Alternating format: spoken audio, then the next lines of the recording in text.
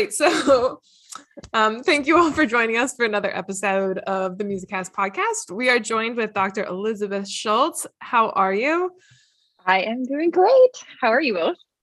We're good. Thank you. Is it still fun to hear Dr. Schultz? Is it weird to hear it now, or is it exciting still? It's exciting and also weird. Like the first syllabus I got to use it on was over the summer, and seeing the first batch of emails that came in. Well, first of all, the emails were coming in before I had actually submitted the dissertation, because I taught a class after I had defended, but before I had submitted the document. And seeing the email, ooh, that was kind of nice. Well, for those of our audience members listening and they don't know who you are or what's going on with this conversation, why don't you tell us a little bit about who you are, your background as a musician, music educator, and where you are currently? Yeah, I am a newly minted PhD grad from the University of Florida. I am currently an adjunct assistant professor at the University of Florida. But before I started my PhD journey, I feel like I'm on a bachelorette or bachelor, whatever, talking about my journey, whatever. 4 years later, before I started that, I was an elementary band and orchestra teacher for 4th and 5th graders in Arlington, Virginia, which, if you're not familiar with Virginia geography, is just outside Washington, D.C. And it's a tiny, tiny little county that I traveled everywhere to, because I was traveling to multiple schools. I think my first year I was at 2, and then at 4, and then at 3. 3 felt much better than 4. I've lived that life. I was in 5 at one point, so I feel that pain so deeply. Yeah, I mean, that's when I got to. I'm sorry, I can go back. I'm from Richmond, Virginia originally, but so I'm familiar with the Virginia stuff. Geography, it's fine, I can speak. Getting right in. Yeah. taking my turn with the forgetting how to language. Grew up in Richmond, Virginia, went to Virginia Tech for undergrad, and they had a 5-year teacher certification program, which I'm realizing now that I'm in higher ed is very much a unicorn program, where I had 4 full years of undergrad experiences. And then my 5th year was through the College of Education, where I did basically student teaching part-time in the fall and then full-time in the spring, and taking a smattering of classes. Smattering meaning 2 or 3 in the fall, and then 1 in the spring, which was student teaching seminar, which was really nice. And then I got a master's in clarinet performance from Louisiana State University, go Tigers. And then I taught for 4 years up in Arlington, and then decided I was really enjoying reading research. And my boss in Arlington, I don't know why I'm laughing at this, probably because it was such a weird experience. My boss in Arlington was technically the fine arts coordinator for the entire county. And every time she would come do an observation for me, the Monday after Thanksgiving break, which why anyone would do an formal observation on that day is beyond me. So my kids were coming back from break, and she would every year be like, I feel like your kids are behind. I was like, well, I teach by rote, and here's all this research that says that this is actually a good thing. And then she would be like, oh, thanks for informing me. And then after a few years of doing that, I was like, I thought music ed research was really boring and lame and very hard to understand. And then the stuff that I was reading, I realized was not that. So I eventually started going down rabbit holes of reading research, and then deciding that was kind of what did it for me, is deciding that I wanted to be a person that could contribute to that, and also not write research that's you need a dictionary and encyclopedia to understand what is happening. Still, some of the research articles I read, I'm like, I know I'm not an unintelligent person, but I don't know I don't know what that word means. It's like me doing my homework every night. I have to sit there with the paper in front of me and Google over here. And I'm like, okay, we got this. As much as I hate to admit it, in certain subjects that Marissa and I have looked at research and stuff together, and we're really talking about what we could do with it, there are times where I get certain articles where it feels like that, and I send them to Marissa in emails and go, check out this article, it's really cool. And then I wait to see what she says about it, because I just couldn't I couldn't almost do it. I hate to say that, but I do that sometimes. I actually didn't know that. That's hilarious. You're welcome. Education cheat codes. Yeah, I did that. Like, I mean, when I was taking my like history and philosophy class, there's some stuff in the philosophy land that I would read it and then be like, did not absorb a word, have no idea. And I would call one of the people in the program with me who was at NYU. And I was like, hey, you studied with David Eliot. What did he mean when he said this? And she was like, let's talk it out because I don't really know either. I actually, while we're on this tangent, and then we'll ask real questions. We were reading an article by Peter Webster the other day. It was like on creativity. And we were like, what does he mean by this? And Pete I can't English either. Pete Mixka is our professor. And he was like, I don't know. I would assume this, whatever. We come into class next time and he was like, yeah, so I just like asked Pete what he thought. And it turns out that he like changed his mind. I was like, oh, okay. And he like read us his whole email and I was like, what's happening right now? But interesting. Yeah, that's one of the joys of, I think after my first year in my PhD program, I was like, oh, all these like super famous music ed people who would never talk to me, this lowly first year PhD student who has no idea what anything about music ed research is. And then I would like, my very first conference was SMTE, which is Society for Music Teacher Education. Yeah, making sure I got the acronym right. And I was like walking around and like looking at name tags. I was like, oh, there goes Colleen Conway and Peter Webster.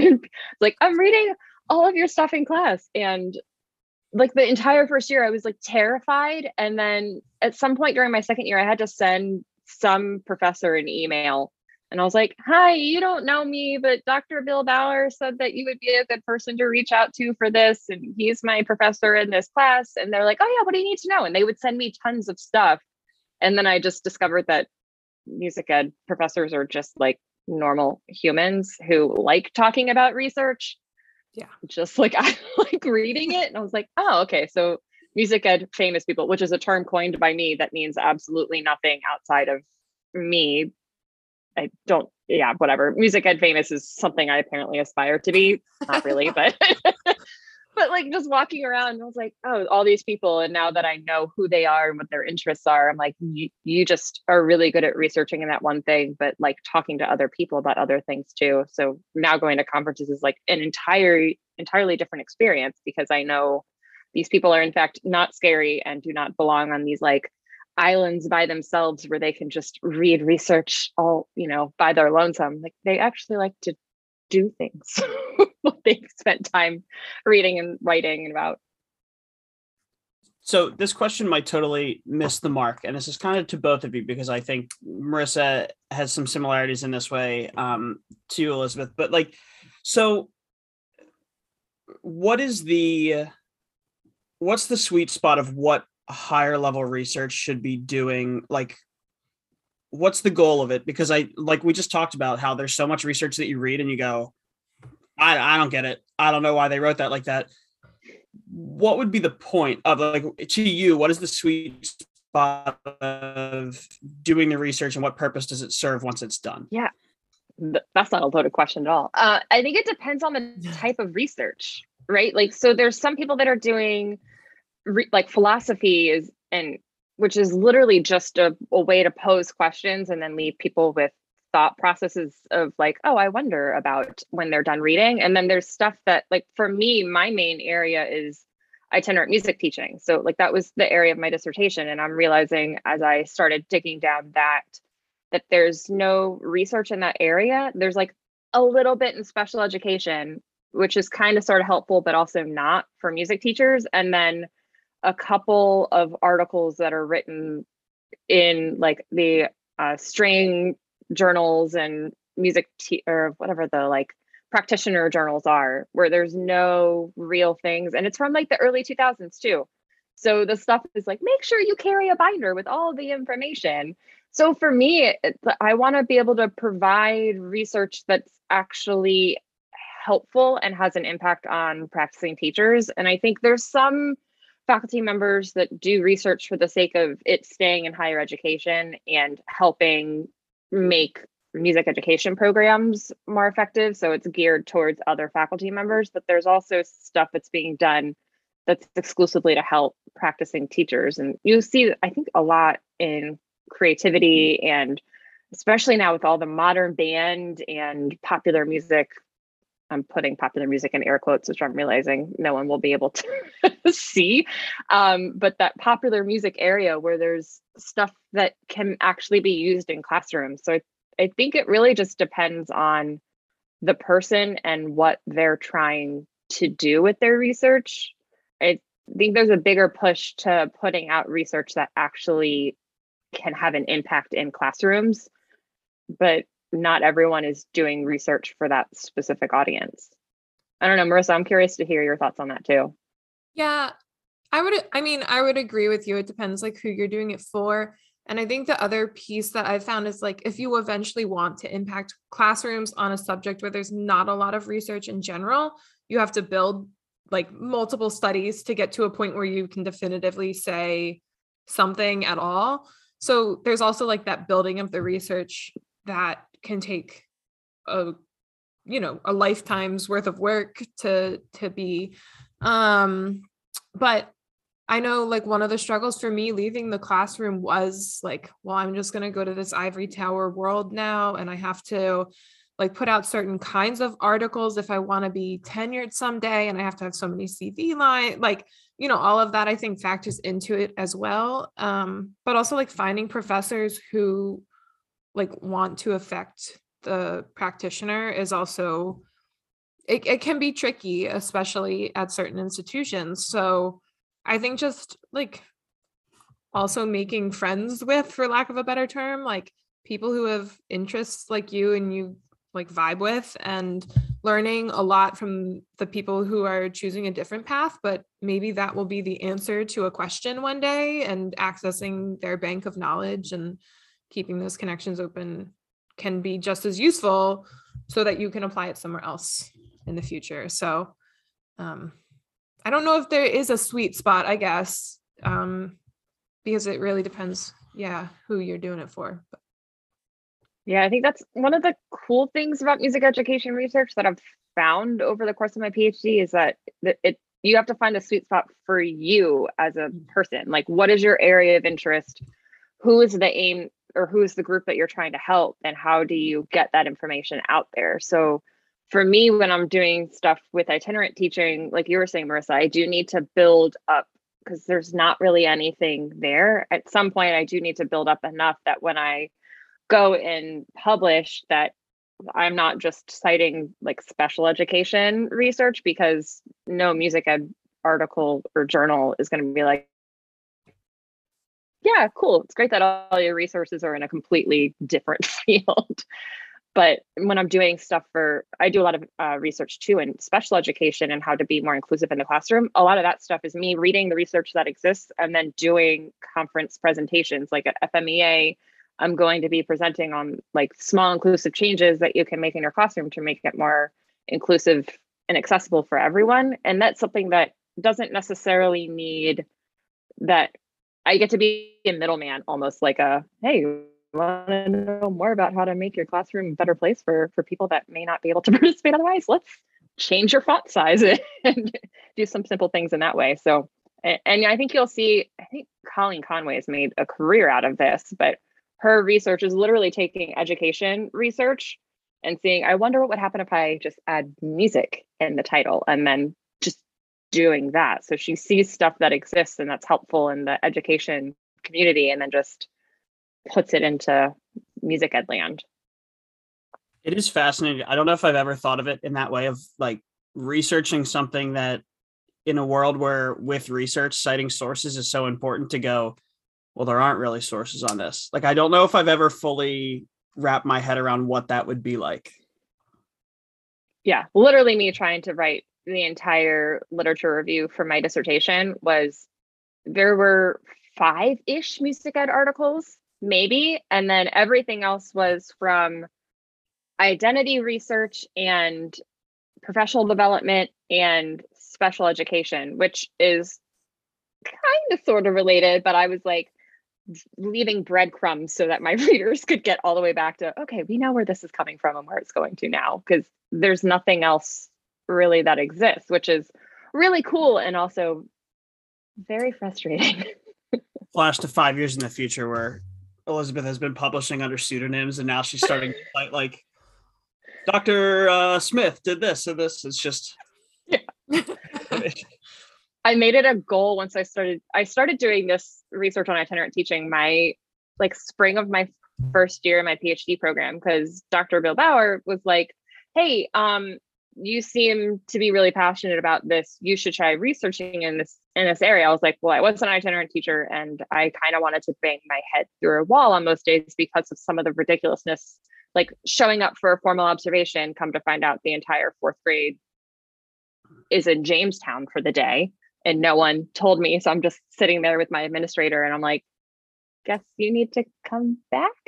And he was like, you should do research in that area. It's obviously something that is meaningful to you. And there's not really anything there. And I was like, I don't know. I feel like it's a little too soon. And he's like, well, just try it for a semester and see what happens. And I realized it was kind of like therapy for me to talk to other people about their experiences in those same kinds of positions, because it showed me that I wasn't the only person struggling with how do you balance your day when you're spending your lunchtime in your car and you only have, X amount of time in a school per day. And then you go back a week later and hope that nothing has hit the fan in your absence, which is super frustrating. But by doing that research, I get to then let others know that, oh, by the way, you actually are not the only person on the planet that's showed up to a school and had it, I think there was one day where I showed up and the power had gone out. So they were over at the high school, but no one told me. So I just pulled up to a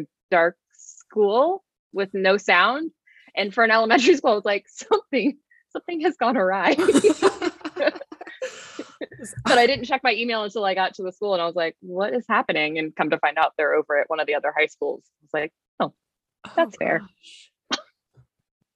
Well, let's kind of follow this line. Can you talk to us a little bit about this research to practice blog series you're doing with F-Flat and kind of the purpose of taking your information to that particular platform? And we'll start there and kind of follow. Yeah, I think so. My first semester in my PhD program, I went to SMTE conference and I knew what being in like a music education professor I thought was, but I realized that I didn't know a lot other than what I had seen of my own faculty members when I was in undergrad. So I went to the music teacher educators ASPA, which is like basically a PD where you all produce research about the same kind of thing, thinking that, well, I don't really know what a music teacher educator does. So if I sit in on this ASPA meeting, maybe I can just like low key figure out what I'm supposed to be doing with the rest of my life in this career.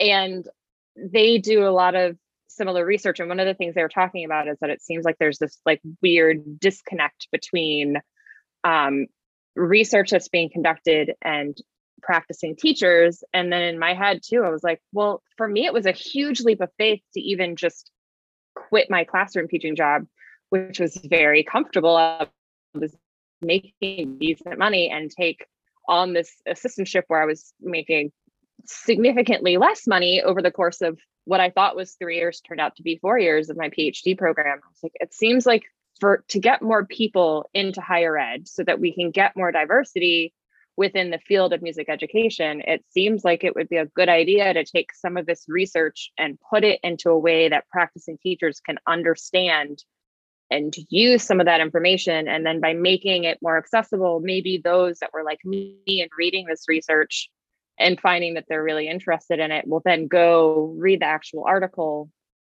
and hopefully get interested in it that way. So for me, it's mostly just like, there's so much music education research that can have an impact on how teachers do things in their classrooms. And most research is not conducted in a vacuum to like not help people in some capacity.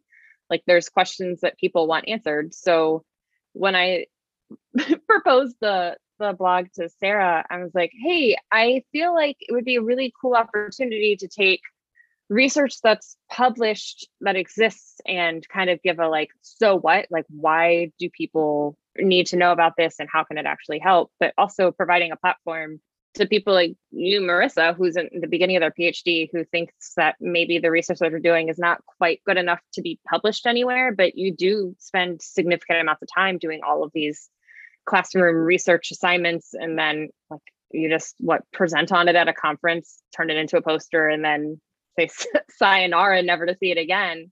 Like, it seems like it would be worth it to do something with that and make it more accessible, particularly because people in PhD programs and graduate studies who are doing research, they're closer to being in the classroom than someone who's been in higher ed for 30 plus years. Or so it seems like it would be a good way to kind of bridge that gap. And yeah, recruiting into higher ed would be nice, but also just it would be great to make sure that the research that's being conducted doesn't just stay within people who have access to reading all these research journals, because NAFME memberships are expensive. And I know I would get the Music Educators Journal delivered to my house and I would like flip through and be like, yeah, cool, bye. Like, I'm moving right along. And there's so much stuff in there that had I taken the time to look through, probably would have impacted how I did things in my classroom. So really for me, it's just like how can I take the things that exist that people have spent time on and give it in a way that people that are doing the thing can actually use? I have a bunch of questions. Some of it's just for my curiosity and some of it is potentially useful, but in terms of numbers, I'm a mess. In terms of numbers in higher education, do we need more music ed professors, or are you just talking about the diversity of who ends up in? Mostly the diversity. Like, when I showed up to my first conference, I was looking around, I was like, there's a lot of white men here who are above the age of 60, which, not to say that they're not doing good work, because they are, but there's not a whole lot. Like, I think SMTE or NAFME, the big research conference in the spring, there's like a whole section or a session on like new moms and parental leave and the impacts of that.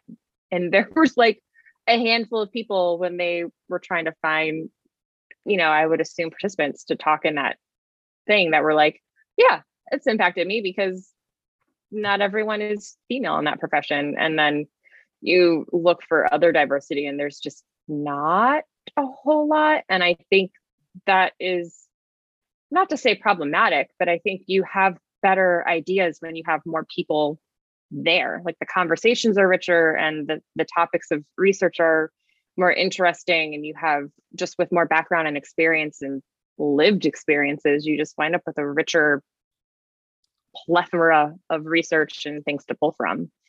Yeah, more voices. Mm-hmm. The other thing I'm curious about, so there's all these journals, right? JRME, MEJ, whatever. There's, ASTA, there's so many of them that people could pull from, but like, there's very kind of defined lines as to like, well, this is the researchy higher ed one, and this one is the one for practicing teachers, and like, maybe you should publish in that one, but maybe you should try for this one. Like, there's all of these kind of things that create boundaries in higher ed, which then create boundaries to getting information to practicing teachers.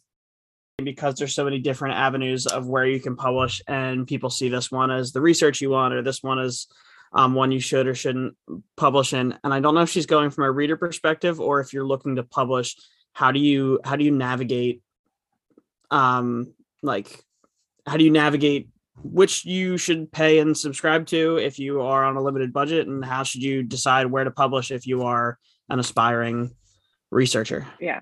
I think something that a lot of people maybe don't realize is that with your NAFME membership, you actually have access to all of the journals. So even though the most common one everyone gets that teaching music delivered to their doors, and that's not a peer-reviewed journal. So putting something in there is like, I had this idea, I wrote this up and I sent it in, and someone goes, hey, I think that'd be helpful. So they just publish it, as opposed to like all of the other acronym journals that exist, where the peer review makes it harder and harder to get into as an author.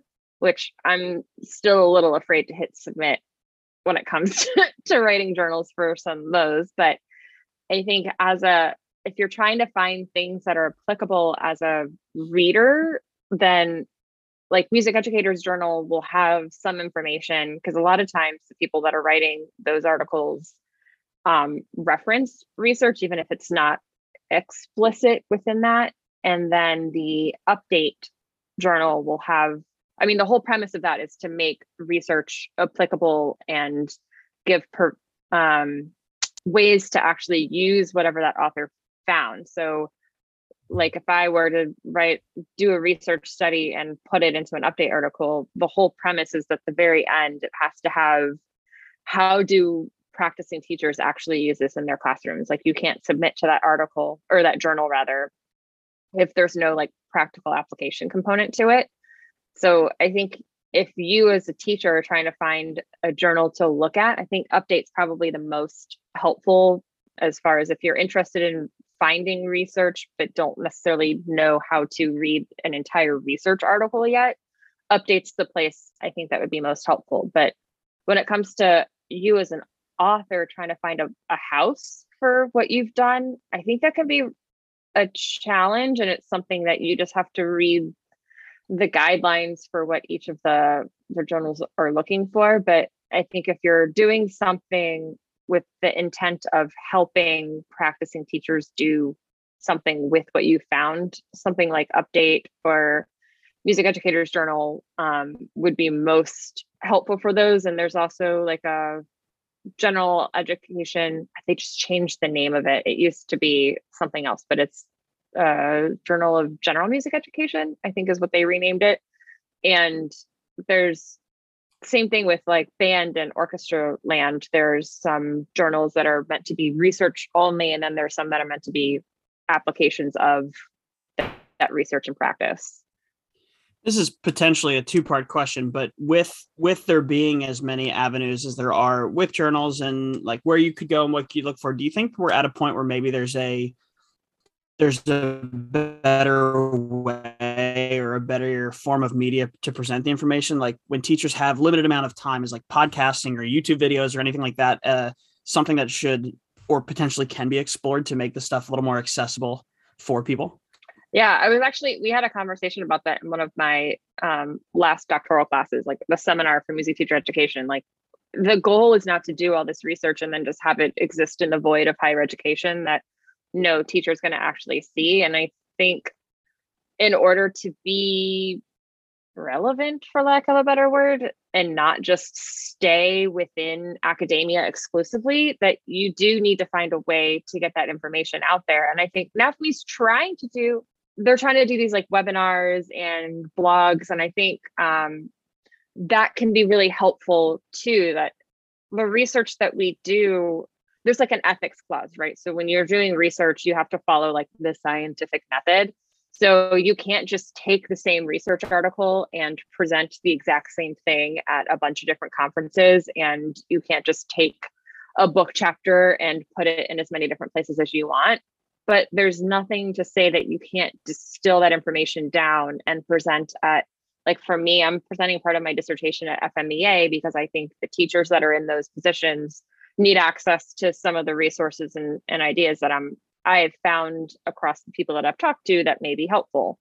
And webinars and podcasts, I think are all really helpful. And there's even like a YouTube conversation and like what you all are doing here, where you just have conversations with a bunch of different people and a bunch of different ideas and be able to share resources and things like that. And I think anything that people in higher education can do to get the research into the hands of people that can actually use it is a step in the right direction. I think for so long, practicing teachers didn't really have access to that. And unless they were to pay for the NAFME membership and then also read the research journals. But like when I was teaching, I didn't have time to sit down and read stuff. And the first word that I find that I have to look up, I'm like, I'm out. I don't have time for this anymore. Well, and I think, like, I mean, we talk about this a lot with a bunch of different guests, but I do think sometimes a lot of the nerve-wracking stipulation of people when they're reading different things or different elements that they want to practice is fear or like that loss of control in their classroom when they're not sure. And there's something to be said about whether it be a more of a conversational thing, like you said, where it just feels like people being actual people talking about something rather than reading a long form research or seeing a video of just watching like moments of something be implemented in an actual classroom. And I know I say that, I know the logistics of like filming a part of a class and just putting it up is huge, especially when you're talking about children in the room and things like that. But just taking a little bit of that guesswork out, I feel like is so helpful, because I've read so many things and go, that's awesome. And this sounds great. But the moment I hit a speed bump that I didn't read about, I'm going to have no idea where to go. And it's one thing to say, nah, let's just try it. If I hit the speed bump, we'll figure it out and it won't be a big deal. But that's disconcerting for a lot of people sometimes. Yeah. I think particularly with like creativity things in the classroom, like I think actually Marissa, her I sat on your like master's thesis. Oh my God, you defense. did. Yeah. But you were talking about a lot of that stuff there where actually, Kevin, I think that was your band that she it was Burt Macklin's band, not my band. Oh, not your band. So but like some of that creativity stuff in the classroom, I think is something that a lot of teachers giving up that amount of control and then hoping that at the end of the day it's worth it is really hard, especially when as a teacher you have to go down in Florida, we call it MPA, but it's like state assessment festival, whatever you want to call it in whatever state you're in. But I think giving up time when you're preparing for that to do this composition or transcription or arranging or whatever activity can seem like a complete waste of time. But what you're actually working on is how well students can read music and write music, and do they understand key signatures, and do they understand melody, and do they understand? So you're working on a bunch of those same ideas and you're reinforcing all those skills that you want to reinforce before they do a sight reading.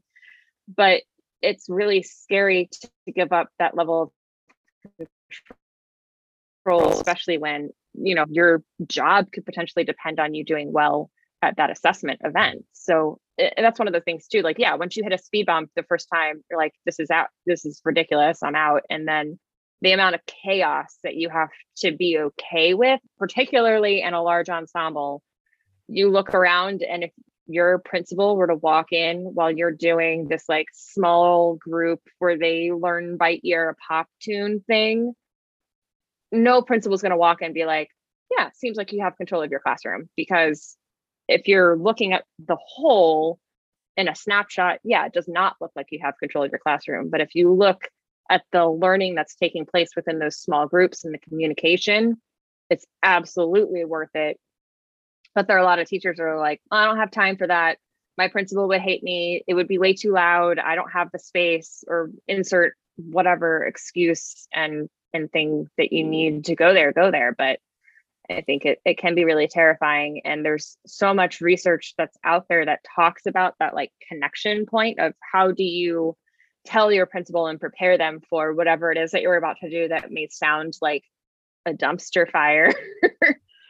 But well, and hypothetically, had I been around when Marissa was doing her master's work, it's not just the chaos in the room that I think is really disconcerting. There's this, like, it's kind of fun in retrospect. It wasn't when it initially happened, but there's this game of chicken that happens with the kids when you ask them to write the stuff, because they go, well, can't you just give it to us? And you go, no, I want you to do it. And they're like, but I don't want to do it. And you go, well, we're not doing anything until you do it. And then everyone just sits there, and it's one of those where it's like, he'll give up before we give up. Everyone just chill. And they just kind of sit. And it's like this uncomfortable period of time where it feels like nothing's happening. No one goes, it's our music now. And they just start writing it. And that's it. It was uncomfortable. Like, that was a stressor. Yeah. There's a really great TED Talk about that. There's a TED Talk for everything, but the guy that's like talking through this like dance party up on a hill at a concert, and one person dancing by themselves looks like they have lost their mind, but it takes the first follower to get up and follow what they're doing and start dancing, where things start to to make sense. And yeah, I mean, for me, I did the Mozart clarinet concerto, which everybody does at some point in their collegiate career if they're a clarinet player. And I got to the part where you're supposed to write your own cadenza. And I was like, I'm a clarinet player. I read the music that is written down in front of me. And he was like, well, you know, and back when this piece was written, the performer would just kind of do their own thing. And I was like, that's cool. I'm going to handwrite this in my music. Like if I pull up my sheet music now for that piece, I literally have handwritten in the exact same thing because I was too afraid that I would make a mistake. When the whole beauty of improvisation is that there aren't mistakes. It's really just learning opportunities. And I think the more I've been teaching and doing research, the more I've found that you learn more from making mistakes than you would learn from just following what's on the page. Like I hear people that are just, they learn by ear and play really well. Like my older sister is a violin player. I grew up going to all of her Suzuki lessons, and she's got this fantastic gift that I'm just super jealous of. She would hear one tune one time and then just be able to go on her instrument or on the mandolin. And I was like, how do you do that? And she's like, I don't know. I just do. Like, I don't know how to eliminate the fear factor from just starting. And I think the only way to do that is just to have someone tell you that it's okay to make mistakes and it's going to not sound great the first time you do it, but the more you try, the better it gets. And there's a whole bunch of research to support that, but it's really hard to take that initial leap of faith and just try something. And if it crashes and burns, then it crashed and burned. And that's a lesson learned that you can take with you into the next time you do it. Have you ever, this is kind of illustrating the point that you had initially just made, but have you ever seen the YouTube channel Improv Everywhere? Yeah. Did you see the dance party one? Because this is no.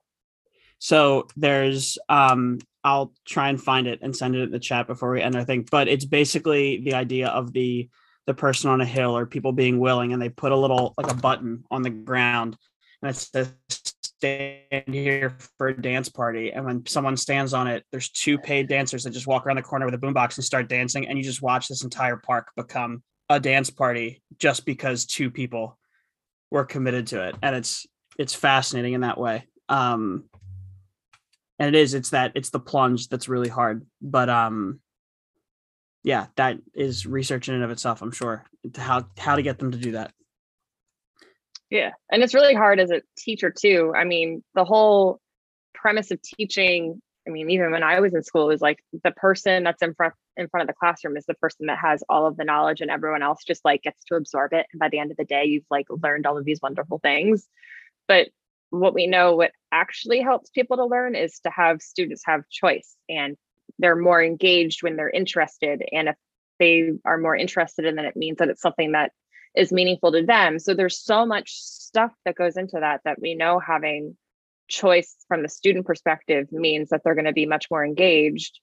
And if you're just giving the rep all the time, then they're not going to have an opportunity to really connect unless you spend the time talking to them why they should connect with this one particular tune that you've put in front of them.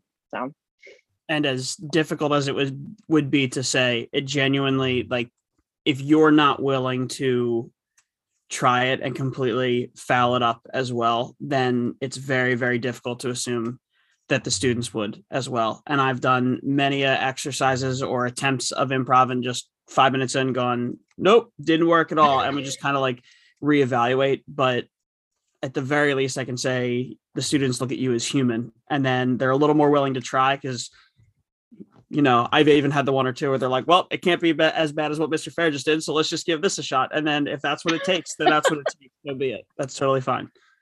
Yeah. I mean, I think showing your students that you are actually a human being who is learning is something that's so valuable, and something that I don't think students see all the time. Like the same reason that I think that my first semester, that I thought all these music education researchers were like, they deserve to be on this ivory tower and I am not worthy. But in reality, like, they're just people who have done research. And then Marissa, what you're saying, like Peter Webster just didn't agree with his own stuff years later. Like there's a reason that we write about research in past tense once it's published. It's because it gives the author an opportunity to learn and grow and make new discoveries and have these new decisions. And I think not having that opportunity to learn and grow is such a shame as a teacher.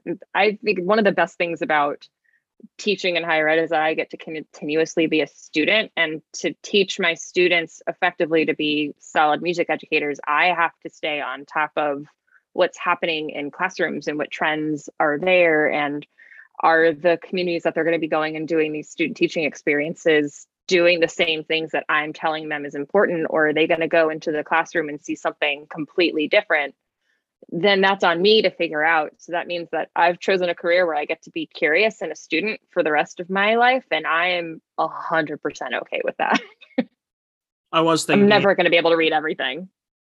I was thinking during when we were just first, like at the very beginning during the introduction, how interesting it is that you went from finishing your dissertation to in the same building, being part of the faculty, and just that level of turnaround and just the collaborativeness and like the how quickly you have to learn and you can change and mold what you think is just so fascinating. Because I mean, I'm at a high school right now, but to put that in like a frame of mind of I have a senior, to think what would it look like if 2 weeks after you got your diploma you came back and did my job, is just, it's very interesting. And I know it's different from like a but not really. I know, but it's cool. It's really cool. So yeah, and it's been really kind of fun. I mean, I was lucky in that my last 3 years I was teaching some class on my own, but I think what really blew my mind is that I had a few overbearing administrators that would come in and question absolutely everything I was doing. I don't know that you're doing the right thing. Your kids are behind. Why are you doing that? And then I would have to defend everything. And the very first semester I was teaching string skills, I finished my syllabus and then I sent it off to the professor because students can't upload their own syllabi. Fine, whatever. And he was like, yeah, did you want me to look through it or should I just upload it for you? And I was like, what? Like, I'm not used to that level of, I've hired you to do a job. I know that you're capable of doing that job. Go do that job. But that also means that there's some faculty who have the option of writing a syllabus and then doing whatever they want for 16 weeks, which I would never do. And I don't think most people do that either, but it's a little crazy to me to go from having to defend so many of my decisions in a classroom to having someone go, you're competent, you know what you're doing, we trust you to make those decisions. And to go from being a student where, especially when I was writing my dissertation, where everything I did, I was having to jump over these silly little hurdles and, make sure that you take out the extra period and extra space and follow this particular template. And then 3 weeks later, I'm writing a syllabus and no one has to approve it. They're just like, yeah, you do you. And I'm like, you're putting a lot of trust in me. And I got my degree like 2 days before the semester started. Are we sure? But I have my degree and they can't take it back now, so it's fine. That's the goal, right? Okay, so just watching our time, we do need to wrap things up a little bit. So if people want to see you present, read materials you have out there, find you in any capacity, in like not a strange way, but just like find your work. I said it and I was like, people are going to be stalking Liz now. Anyway. I mean, I'm fine with it. My Instagram is mainly photos of my cat, so have fun there. But I am at Liz Educator. I think there's an underscore in there somewhere. I don't social media very often, but emailing me through my university email address at the University of Florida, you can find me through that. And if you're going to be at FMEA, if you're a Florida person, I will be presenting 2 sessions on Friday, the 14th of January. ? I should know that by now, but one on itinerant teaching and one on special education, making your classroom more inclusive. And if you try and find me on social media, I will absolutely send you pictures of my cat. Well, not send you directly, but like you will be able to enjoy pictures of my cat. And my blog posts on F Flat, you can find me through there, through the research to practice column, which another one should be coming out here at the end of December, and hopefully once a month once I get my life together after the Thanksgiving break of forgetting how to organize a calendar. I love it. No, Thank you so much. And all of this will be linked up in the podcast platform and on Flat. So hopefully folks can click around and check out all of your stuff. But thank you so much for joining us. And I'm sorry that no one can speak tonight, but we're nearing the holiday break. So we appreciate your patience with us. Absolutely fine. I am such a nerd about research. Like, I love talking about it. So if you want to just send me an email and talk about this, I'm happy to do more in whatever capacity. Like, I get excited to talk about research, and I've found my career niche. Like, I just get to forever learn and talk about it. So thank you for giving me a place to nerd out about research.